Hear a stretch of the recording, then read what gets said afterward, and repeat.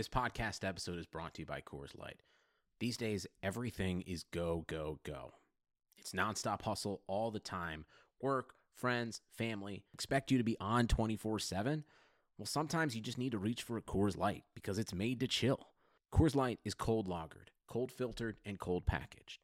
It's as crisp and refreshing as the Colorado Rockies. It is literally made to chill.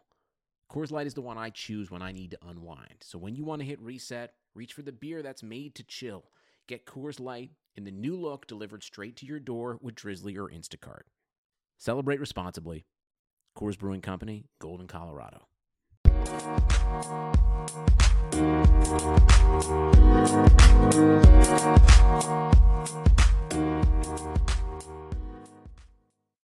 It's episode 97 of the Equalizer podcast as we close in on that magical century mark. Dan Lauletta, Chelsey Bush, John Halloran.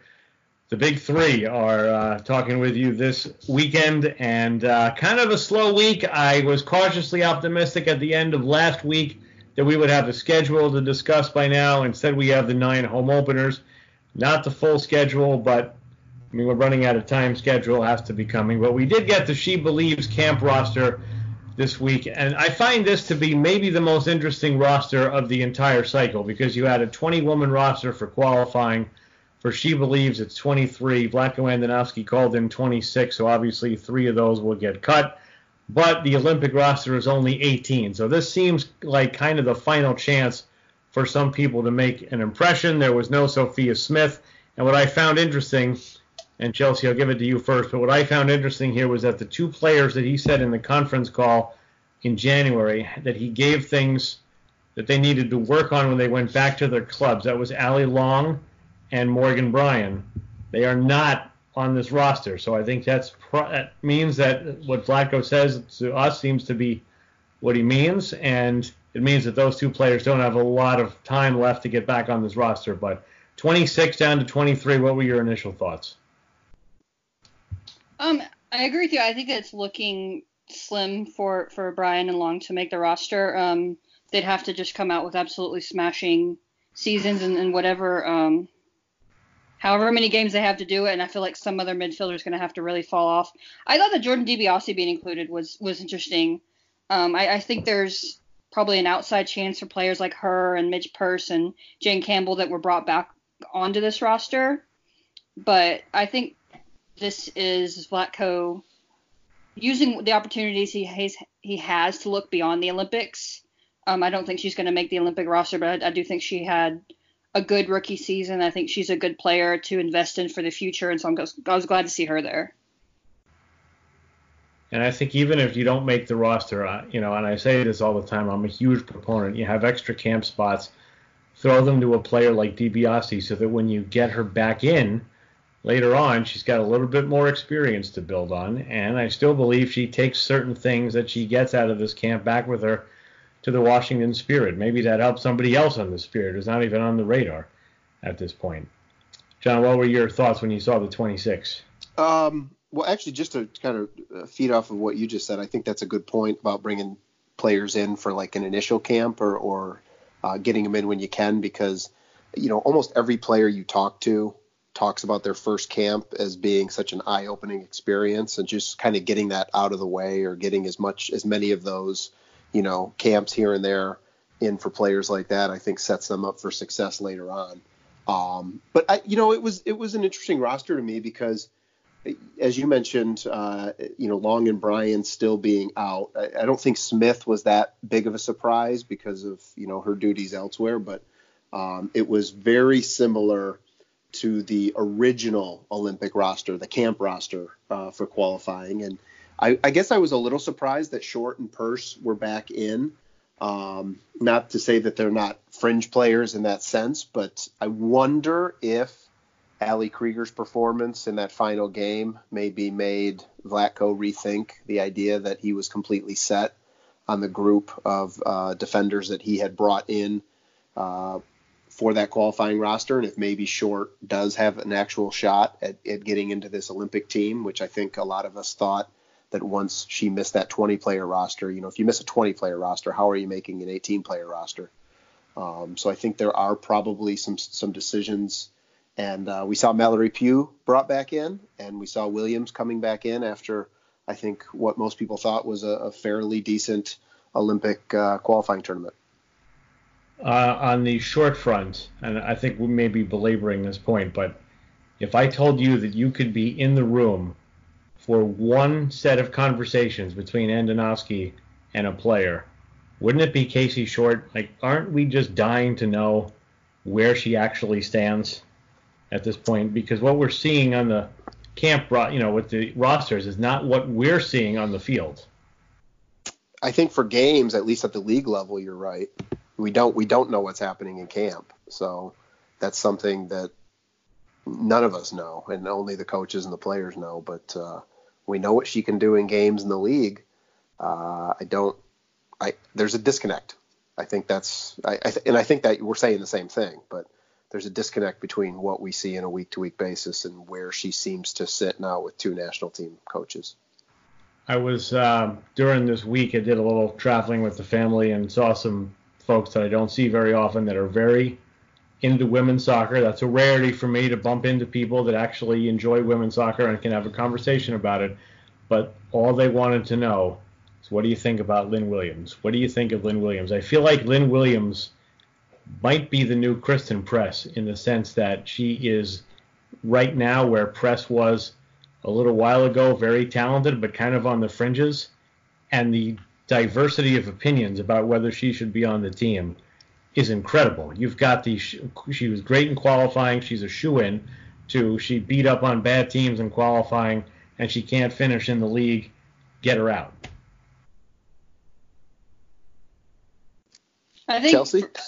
Yeah, I was going to say, for me, it's I want to see her get a lot of minutes in SheBelieves, and I want to see her consistently finish at that level, because I do think she has a problem with her finishing.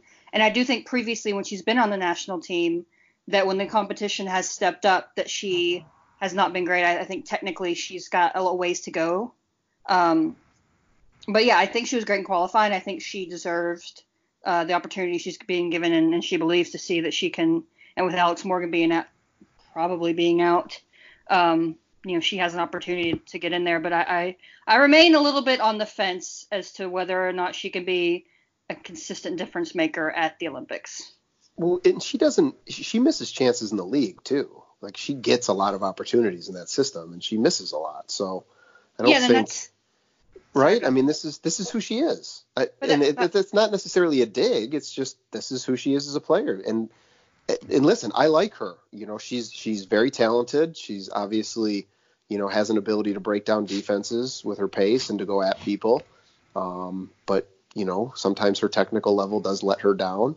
And, it's not a personal thing. It's just, this is who she is as a player. I think any of us who've ever talked to her one-on-one love it. Like, it's an absolute great conversation anytime you have a chance to chat with her. But she's a fringe player. I think that's just where she sits. And Chelsey, don't you know that in women's soccer especially, you're not allowed to be on the fence. You've got to be extreme one way or another, even if you change your... Yeah, but John kind of echoed what I was saying, and my concern is that even the U.S. women's national team does not always give the amount of opportunities that North Carolina Courage does, because of how they play. Yep. and who they play. The Courage absolutely bomb the box. And can she do that? Can she use her pace to get around someone like Lucy Bronze? That's what I want to see. If assuming Lucy Bronze plays an outside back, which I devoutly hope she does. No more of her in the midfield. But that's a whole other subject. I think Williams too can be more effective against better teams, because that opens the field up. You're not going to see teams bunker or sit back as much, which plays to her strengths, I think, a little bit more. Yeah, that's interesting. And these are certainly better teams coming up in SheBelieves. I feel like also Heath and Rapinoe were not necessarily 100% during qualifying. And, I stand by my belief that Rapinoe, and I'm not saying Rapinoe shouldn't be on this team, but I don't know that Rapinoe has been a 90-minute player at this level for the better part of a year now. So I'm curious to see how those two do. And then you look at Jess McDonald, who was not allocated, and we can talk about that a little bit later. But that kind of leads me to think that maybe she's under the gun a little bit to perform here. And I don't think she stood out. Not that she did anything wrong. She just was kind of there during qualifying. I don't, I have not. I mean, she's a fabulous story, but I haven't noticed her do anything spectacular in quite a while that makes me think she's got to be part of that 18. I think the one last benefit of having Williams and or McDonald too is that it's nice to have a backup pure 9 in case Carly Lloyd drops, in form. Yep, and she wasn't great in qualifying, but I think we're beyond the point where we're worried about that. I think, especially if there's no Alex Morgan, Carly Lloyd's going to be in the team. Yeah. And I think she's going to be okay at some point. How about the keepers? Like, is France just in there just to keep getting camps, and it's going to be Nair, Harris. Is Campbell in there just to get the camps, and it's going to be Nair, Harris, and then France as your basically alternate, and Campbell just comes in to pick up some slack, or do we think there's actually a chance this thing moves? No, I think, at least for what was kind of indicated with Harris getting that one game in qualifying, is that right now I would say she seems to be the number 2, which bizarre to me that given those, especially in those 3 group games, French could have just as easily gotten a game and we would have known much more now. I mean, all 3 of them just stood there. But the fact that Harris got a game and then they went back to Nair is a little bit interesting to me, and we didn't hear anything about French getting a knock. So I think Campbell's another one, kind of maybe like Purse or DiBiase, where he says, you're not going to make the Olympics, but I need someone else. I need to fill out this roster a little bit, and you've still got something I could see to exploit down the road. Now, to me, what's interesting is Casey Murphy has, she got that one camp and then hasn't been seen since. I think she'll get in after the Olympics. I would hope at so. some point. I mean, honestly, again, great story, great season. I don't think she's of the class of these other 3 right now to play at the international level. And the only other one is Bledsoe, right? Bledsoe, yeah. I mean, everybody thought Abby Smith, but she didn't even get a minute for the Royals. That's a tough situation for her last year.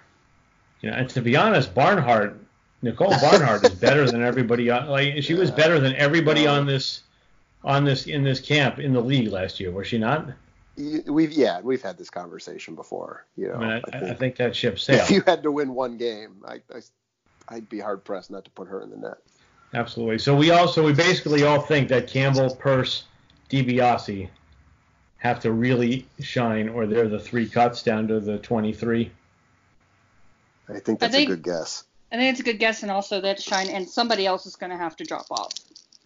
Right, and David, I don't know if Davidson is healthy yet, but with 23 and the games don't matter, I think it's easy to float her on the roster even if you're not going to play her more than a few minutes. He has to see what Pugh does in camp too. You think maybe is that possibly a message sending leave off? If that's exactly what I think. Like if she comes in, maybe she's okay or maybe slightly better, but maybe you're trying to get through to her that she has to, step back up to a higher level, that maybe you cut her again and just try to see if you can spark her a little bit heading into the spring. It's interesting because when he brought her with them to the qualifying, I think that's kind of a unique setup. Yeah. So, and it's not bad to do that with a young player. You want to pick them back up a little bit or say, hey, you give them some encouragement, but at the same time, you've got to give them that message that, hey, you're not where we want you to be right now. And she could have trained well during that time, but I would have to imagine that the training once the games start doesn't compare even a little bit to the camps because, you got quick turnarounds and you've got players have to rest. Yeah, and we talked about that with the World Cup players. They barely trained at all. Even the bench players barely trained at all on those days off, which we could have a whole separate conversation about that. But, yeah, they don't do a lot of work. So there's really not a whole lot here. It's 26 for 23. And, basically it's these 26. Morgan's in the mix if she, if things work out for her. But, this is the pool pretty much. We don't even think DiBiase and Campbell are really part of it. So there's, we've got what we've got, and we'll see what happens. And I think this is an important 3 games because they're good opponents. There'll be some travel, might be cold, could be some adversity. I think this is the most interesting SheBelieves Cup we've had yet. How about that? That's an interesting take because I think there are some things you need to see heading into the Olympics. And I certainly like it a lot better without the three, Germany, France, England was kind of like a little bit too much repetition. I like the variety in the opponents. Even Spain being in Europe, I don't put them maybe necessarily in the same vein as the other two. All right, let's step out. We'll take a break. We've got Federation players to discuss. The U20s got going. Man City and Chelsea played an epic game over in England, which is not something we're going to cover in a great deal, but it was certainly one to remember. This is episode 97 of the Equalizer podcast.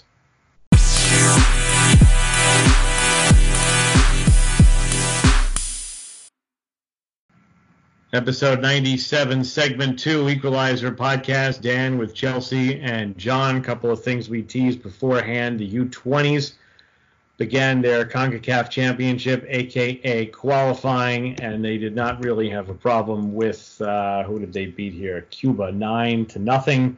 And the other game in their group, the Dominican Republic, beat Honduras 7-0. So the U20 seem about as exciting at this level as the senior women do, but that was Laura Harvey's debut as the U20 head coach, and that is right into the fire. We thought Vlatko was into the fire with the Olympics, and that's probably higher profile.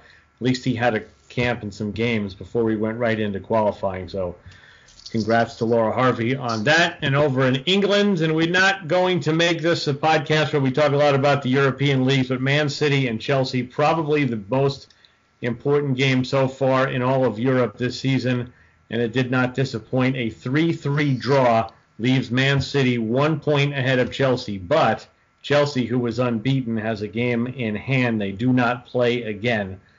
Arsenal, who had their game postponed this week, also has a game in hand on Man City, and they are 4 points back. So that's that. If you're wondering if Sam Kerr scored a goal, she did not. All right, John, Chelsea, we've got the allocated players this year for the NWSL. Now, keep in mind, this list was done like in December, at least for the U.S. I'm not sure when the Canadian list was completed. So the fact that Ali Long is there and Morgan Bryan is there, even though it looks like they might be facing a season where they really don't participate on the national team, they both make it. Jess McDonald does not. And I don't want to go to the Canada route, but Diana Matheson is still there and still a Federation player for the Royals. But again, generic question, but John, what stands out? I think probably the biggest thing, as you mentioned, because this list was done in December, is why Jessica McDonald did not make that list, because, understanding the timing of it makes more sense when you look at, as you mentioned, Bryan and Long, or even Short, who at the end of the victory tour had started getting more call-ups as people were hurt. You can make a case for all of them. You can make a case for adding Ali and Tierna. I think Tierna is a no-brainer. And then, based on the fact that Ali Krieger made the World Cup roster, I think you can make a case for that, considering you're going to keep her around for the Olympics. But not adding McDonald seemed to be a bit of a head scratcher there.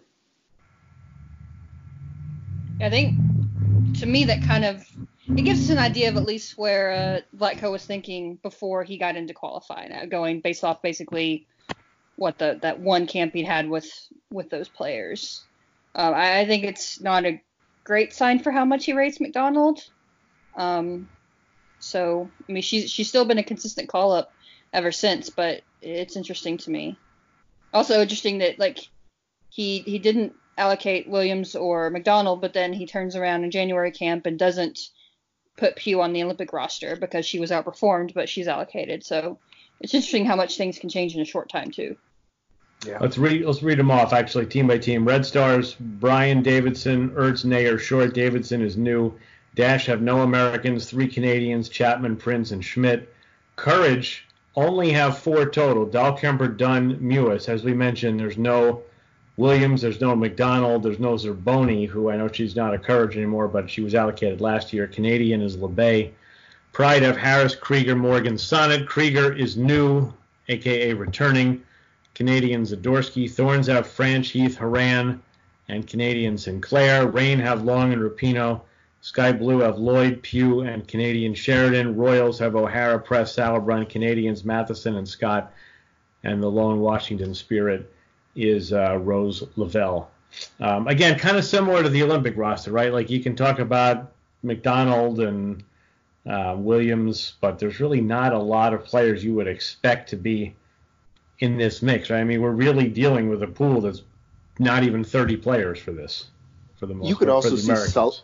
You could also see Sullivan in a That's position a good one. That's like a good some one. of those, because if she makes the Olympic roster and she's going to Tokyo and she's not an allocated player, she's making a significantly smaller amount of money. Which was the case last year for like Davidson, even though we all knew she was going to be on that roster. That to me is Krieger still and McDonald. So you're right, it does happen. But Krieger was late. Krieger didn't get in till after She Believes, though, right? Right. It was the last camp before that was the very, very last April? minute. Yeah. Yeah. Because wasn't it at She Believes when Harjeet, our Equalizer colleague, asked Jill Ellis, have you thought about Krieger? And Ellis said, nope, I haven't thought about that. Yeah. That's exactly right. Oh, but I do want to point out, because didn't I say on a podcast before now when we were talking about the allocation list coming out that Krieger might be added, and someone here whose name I will not mention said Allie Krieger's definitely not going to be added. Didn't that happen on this podcast? Is my name now a name who won't be mentioned? Did I say that? I said I wasn't going to mention it, Daniel. Players Just in there saying. later. I'm giving you the opportunity to out me. It might be. I'm just having a little bit of moment, a little bit of I don't get very many I told you so's over you, so I'm enjoying this one. All right. Not that it means anything. Looking back, I was shocked that Krieger got back in the mix. Again, Casey Short was the player we all thought was there, and all of a sudden it was Krieger, no Short. Yeah, the Casey Short story after all this is going to be quite interesting. All the backroom conversations with two coaches that we're not privy to. And the fact she's allocated now makes it even like that's another whole layer on She was allocated last year too. Like she's in this very bizarre limbo. I mean, good for her because she's making significantly more money than. It's a lifestyle changing, whatever you'd call it, designation. Yeah, I mean, the only thing is, I guess she's not eligible to be. I think she would otherwise be eligible for allocation money. Yeah, but there's no way that's going to hit anywhere near a U.S. salary. No. Can we talk about that too? Like, can we? I know you have allocation money and allocated players, and I know I'm not the first person to point this out, but that's very confusing. Well, they're actually federation players, I think. I think we're not supposed to use allocation anymore. I don't think for the players. So that's on us, I think. You mean for the U.S. and Canadian players? Right. Because the news release uses allocated 5 times in the first 3 graphs. Guess I'm wrong about that then. I'm wrong about that. There's one other thing I wanted to add about this whole discussion, though, is that I was under the impression, and I had been given that impression by people who work with the national team union, that there was this idea that over time this list was going to be reduced over time as teams started to take up more of the slack in salary, as the CBA, at least, again, I was given this impression, would start to wean the number of players on this list down. And that did not happen. In fact, we added players this time around. And maybe that's because there's a coaching change and we're entering an Olympic year. But I've been a pretty strong proponent of kind of grandfathering this process out, because I really believe that the U.S. Soccer Federation needs to be putting this money into the league. And I think you've created this situation. And again, they do this for very non-altruistic reasons. They do this so that they can pull these players out anytime they want and so that they can have them for their camps. But it creates a better situation if you strengthen the league by pushing this money in there. And there's no reason that these players particularly, wouldn't make more money, but there wouldn't be this gigantic chasm between being an allocated player, a federation allocated player, and just being a standard league player. My only counterpoint to that is, did they add a player because of Morgan? Maybe. I mean, and listen, to me, Tierna, I think Tierna kind of got screwed last year not being on that list, because it was obvious they were sure pushing her to declare for the draft. Those are other conversations I'd be curious about. It feels like they kind of took advantage of her because she was 20, and they thought, well, we don't have to allocate her and we can still get her to declare because she wants to go to the World Cup so bad. And there is going to be a problem, because I'm with you, John. I said from day one there's got to be an end game for not just not having these players paid for by U.S. Soccer, but for a split from U.S. Soccer. And the league owners seem to realize that. U.S. Soccer maybe not as much, which is odd because you think U.S. Soccer would be running away from this thing. But, to the Rapinoe point, after the allocation money came out, now we've got Allie Riley coming in. She's making allocation money. We don't know how much. We think, there's strong rumors still about Diani coming to Portland. I've heard there's at least one other team that's bringing in a big player. Eventually they're going to have to answer to these players who are not going to be eligible to make that kind of money. And, and I'm not complete, at some point you've got to say, what, I can live on 80 to 150,000 and have the league survive and thrive, and I'll be remembered as a pioneer rather than somebody that, stood my ground and helped blow up the league. But at some point, the owners in U.S. Soccer are going to have to answer for that. Well, and first of all, we've written about this on the site. I wrote an op-ed last year about how I think the federation should just give this amount of money to the league and let them figure out how to distribute it salary-wise. But let's also take into account that the owners stepped off a ledge in, I think it was, I don't know, it was either late October or early November when they announced this allocation policy. And then they were expecting the federation to come in with a cash injection as the federation cut its management agreement. And that didn't happen. And so, listen, we have to be realistic. There are still owners in the league who do not have the capital needed to run these teams. And they certainly don't have the capital to increase salary. So we can all sit here and say that these players are not being paid what they deserve, but you have to have an owner who's willing to open up a paycheck or open up their bank book. But two, that person has to actually have that money. And there are owners who don't have that money. They can't pay extra salaries when they're already, in debt running their team as it is. So there's a gap here, and it is in a bit of a tenuous situation. We've seen this with ownership changes. We've seen this with clubs that have brought on additional owners. We've seen that with several teams over the past few years, and we're going to keep seeing that. We're going to have to see that, because unless the federation steps in with a major cash injection, which seems very unlikely at this point, some of these owners simply cannot keep up. And they're not making money with these teams either, which doesn't help that. Now, in speaking of owners being added, let's give another little hat tip to Sky Blue, who added Ed Nalbandian to their ownership group. Now, I be honest, I never heard of him until this happened, but he's been an executive at many of the top tech companies around the country. And, who knows what it does for the team, but I would venture to say a year ago, you couldn't have paid somebody a salary to be part of their ownership group. So that is a real nice job by the Sky Blue ownership. And one other note, Sky Blue owner Phil Murphy, who's also the governor of New Jersey, recently announced that he has cancer on his kidney and is expected to be treated for that in a couple of weeks. So we wish him the best in that regard.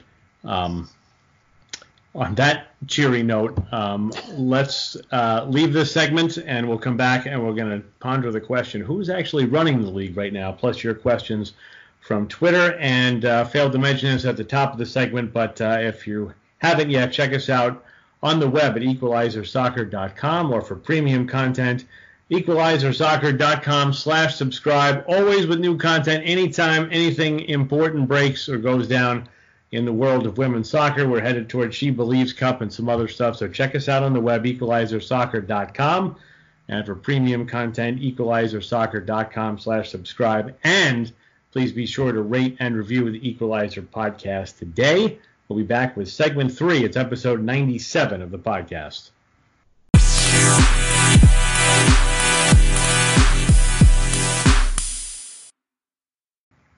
Welcome back. Third and final segment of the Equalizer podcast. It is episode 97. Dan Lauletta, Chelsey Bush, John D. Halloran. And it's time for the Equalizer Soccer Sports Reference Stat of the Week, brought to you by our friends at Sports Reference. Check out their ever-growing online catalog of women's soccer stats at fbref.com. That's fbref.com. And with the virtually static release of the Federation players, we still have 8 players that have been subsidized, allocated Federation players, whatever we want to call it, for the entirety of the 8 years in the NWSL. We've got Ashlyn Harris, Alex Morgan, Tobin Heath, Kelly O'Hara, Becky Sauerbrunn, and Megan Rapinoe from the U.S. and from Canada, Christine Sinclair, and Diana Matheson. Of those players, Heath, Rapinoe, and Sinclair are the only ones to do it on the same team each year, although notably FC Kansas City sort of became Utah, so Becky Sauerbrunn really has never moved teams. She just had her affiliation kind of transferred from FC Kansas City to Utah a couple years ago. So 8 players, Harris, Morgan, Heath, O'Hara, Sauerbrunn, Rapinoe, Sinclair, and Matheson, have been subsidized by their federations all 8 seasons of the NWSL, and that is the Equalizer Soccer Sports Reference Stat of the Week, brought to you by our friends at Sports Reference. Check them out on the web at fbref.com. All right, so we've got that established. What we do not have established is who exactly is running the NWSL right now. Amanda Duffy announced that she was leaving, and we were assured that there would be somebody in place by the time she went to Orlando February 15th. There wasn't. Then we got a very half-hearted statement from the league that there was a transitional plan approved by the board, but they're not telling us who's in charge. Now, I'm not a believer that we need to know everything that goes on behind closed doors. I'm not a believer that we always need to be tuned into the process. But I am a believer that a pro sports league is a public trust, and you kind of know who's running the league. There's at least got to be a spokesperson for the league. It seems like it's Arnhem Whistler who owns the Red Stars, but that hasn't ever been formally addressed. And, we're less than 2 months out now. There's no full schedule. There's no TV deal. We don't know when and where the final is going to be, other than I think maybe Meg Linehan leaked the date or the weekend or reported it. But Chelsey, who's running this ship? Probably me, to be honest. I mean, that's as good as anyone right now. That's a good question. I would hazard a guess is to say a handful of the owners are probably the closest thing to running this league right now. But doesn't the public have a right to know who's running it? Well, sure, but we should know a lot of things that we don't. Yeah, but I feel like this one is like paramount. I mean, we should have not only known who's running it, we shouldn't have gone this long without a commissioner anyway. We had Duffy, who was essentially the commissioner, but she never really was. I mean, I don't see that a whole lot has changed, to be honest with you.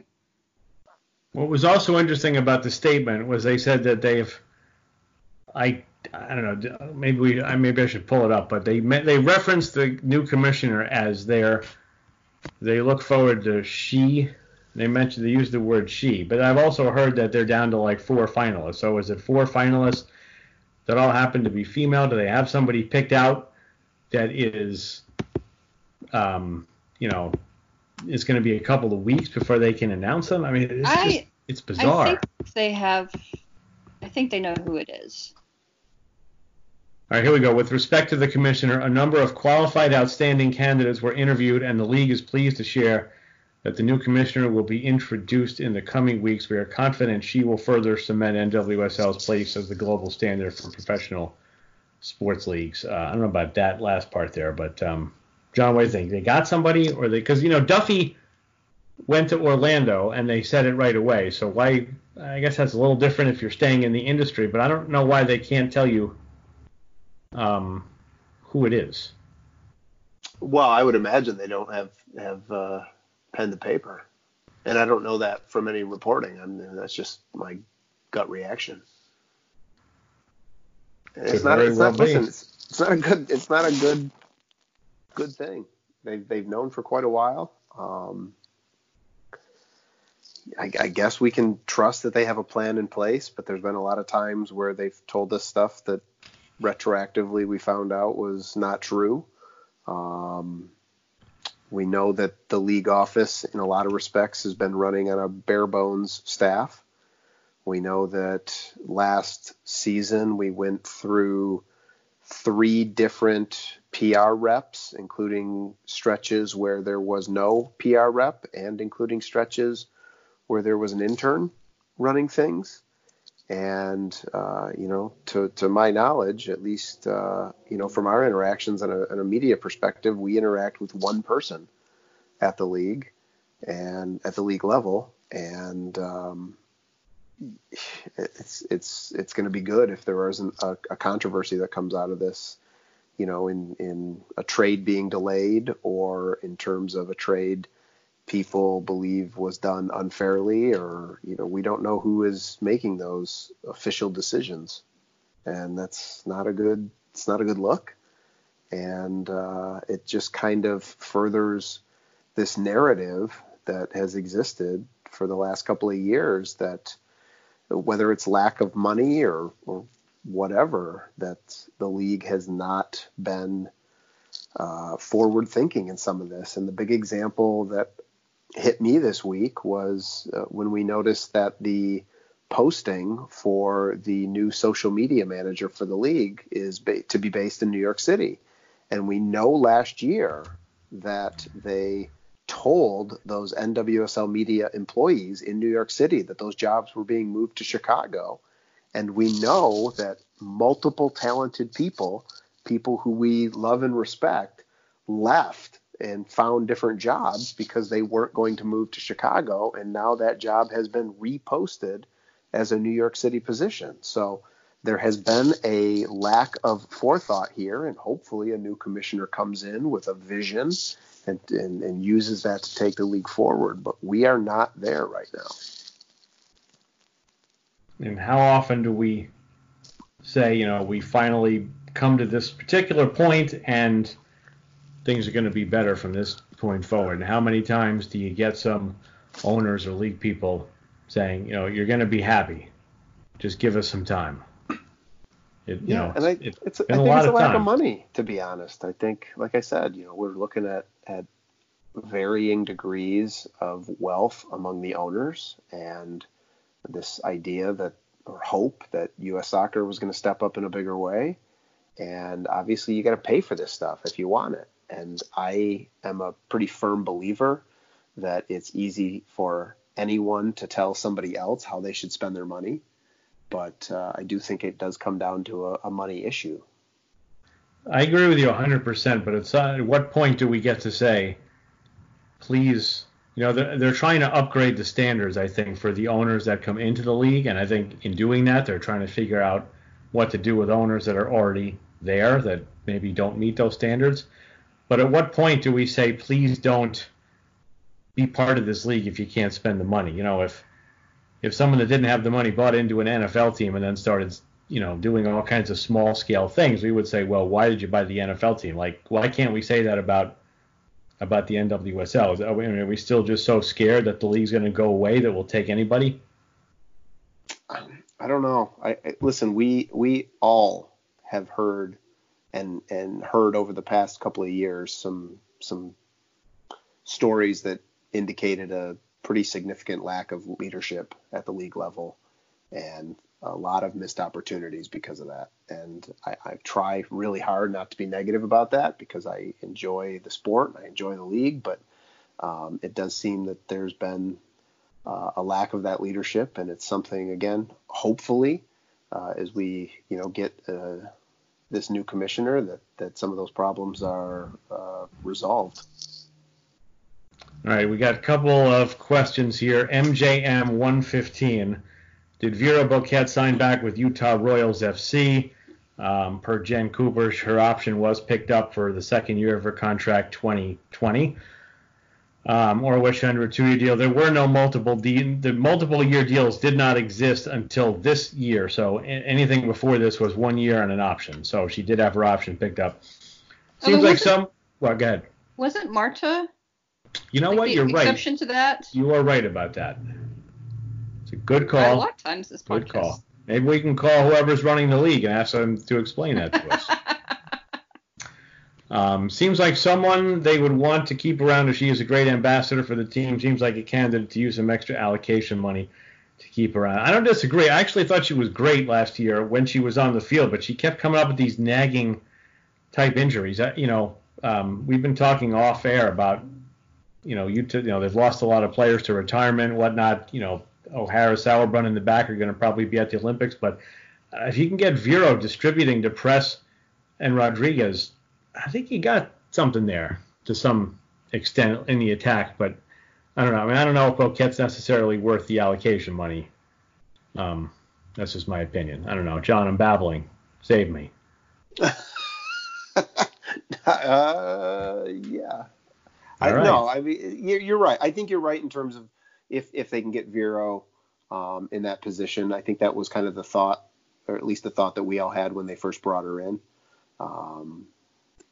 So we'll see. But they've got to be a little ambitious here because, as you just mentioned, and we talked about off air, they've lost a few players here. And I don't think you look at any one of those players and think, ooh, that's a backbreaker. But now we're up to, I believe, 4 players have either been traded away or retired. And there might be more to come. And you've got to replace those players. And if you're going to be better than you were last year when you missed the playoffs, what you bring in has to be better than what has retired or been traded away. All right, Godwin and Coley with Sky Blue upgrading to a world-class home arena and training ground along with their access to the media capital of the world. Do you feel Sky Blue is now on par with Thorns FC to attract the best players? Godwin, I don't know where you're from, but I'm a lifelong New Yorker, and I'll answer that this way. I've been here through the WNBA since it's started, through MLS now with 2 teams in the market, Sky Blue FC. We've had arena football. We have had various other attempts to put like secondary sports. We currently have, XFL just came to the Meadowlands. Small-scale sports do not have anywhere near the same impact in New York as the big teams here. They get swallowed up.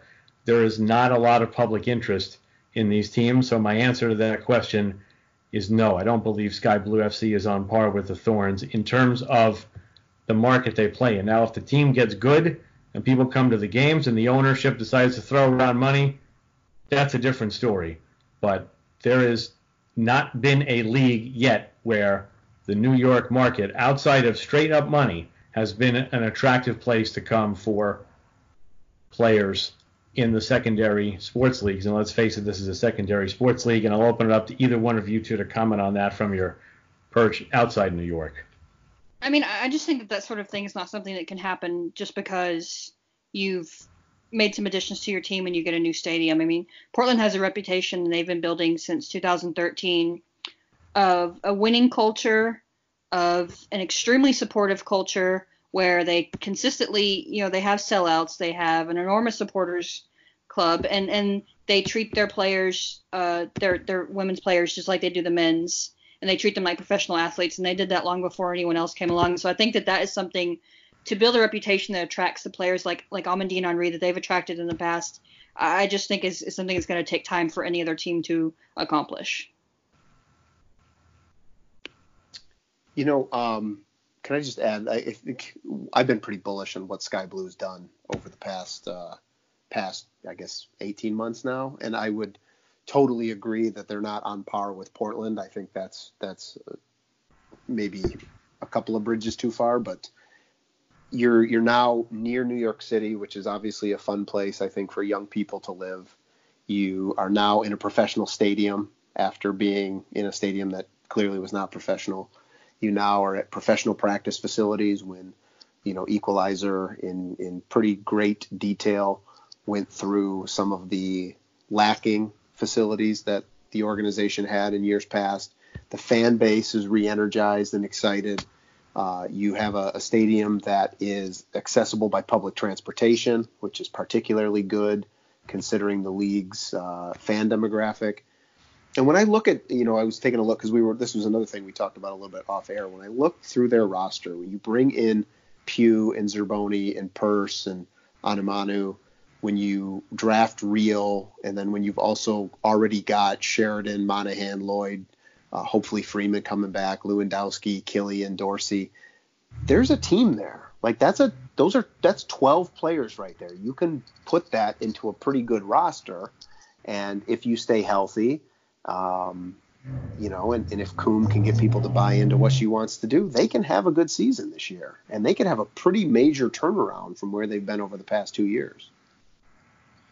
All right, a couple from late last week that we missed: Ann Andu, Heather O'Reilly, and Stephen Flamhaft, who that's the 1960s U.S. men's player that wasn't too keen on the equal pay lawsuit. Do those comments have implications for the lawsuit, and what's up with the Men's Players Union finally supporting the women?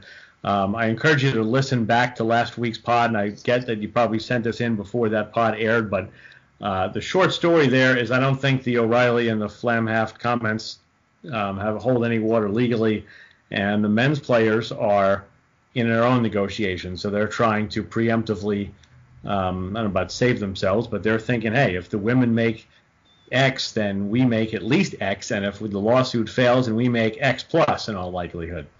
Diane Hansen, if Solo opts in, does that hurt the women's national team case, or is it just a talking point? Same thing. I'd encourage you, if you haven't yet, to listen to last week's podcast with Chelsey Trainer. I don't know if it helps or hurts. It's just the fact that Solo maybe has other information based on another case that she's in. And also from Diane is the argument that if the women's national team was to win it, would it damage other programs because of the money? A legal argument or a public opinion argument? Probably a little bit of both, I think, because obviously if you're giving the women more, then you are not, there's money that's not going elsewhere. But I would also venture to say that if you give the women more, then you're overall helping your product. So I know a lot of tennis tournaments that brought women and men together to have joint events all claim that has made their event, that it's so much a better event and a more lucrative event with the men and women there together. So I think it would be the same in this particular case. Any thoughts on that, or moving on, because we're just about out of time? I had a pretty strong reaction to one of our fellow journalists about the whether it hurts other programs argument, and it might, but I think it's a bit unfair to expect the workers to be responsible for the long-term consequences of poor management decisions that that management is responsible for creating and fixing. Chelsey, parting shot for the day? I think you should give the women more money. More money? More money. More than the men, or more than they're getting now? More than they're getting now. And last thing, the schedule. We think it's coming out. I think it's a big deal that it's not out, because I think people are already planning their summers. And you got to have targets for them, or they're going to wind up spending their discretionary money and using their discretionary weekends elsewhere. I think us three, we're going to be just fine. The games will be out. We'll be there. We'll watch them. We'll follow them. But I think you got to make a better connection with the fans, and you got to make a better connection to the potential fans. So I think it's got to be done way before this now, going forward. Looks like we have run out of things to say on episode 97 of the Equalizer podcast. Make sure to tune back in next week. For Chelsey and John, I'm Dan. Thanks for listening to the Equalizer podcast.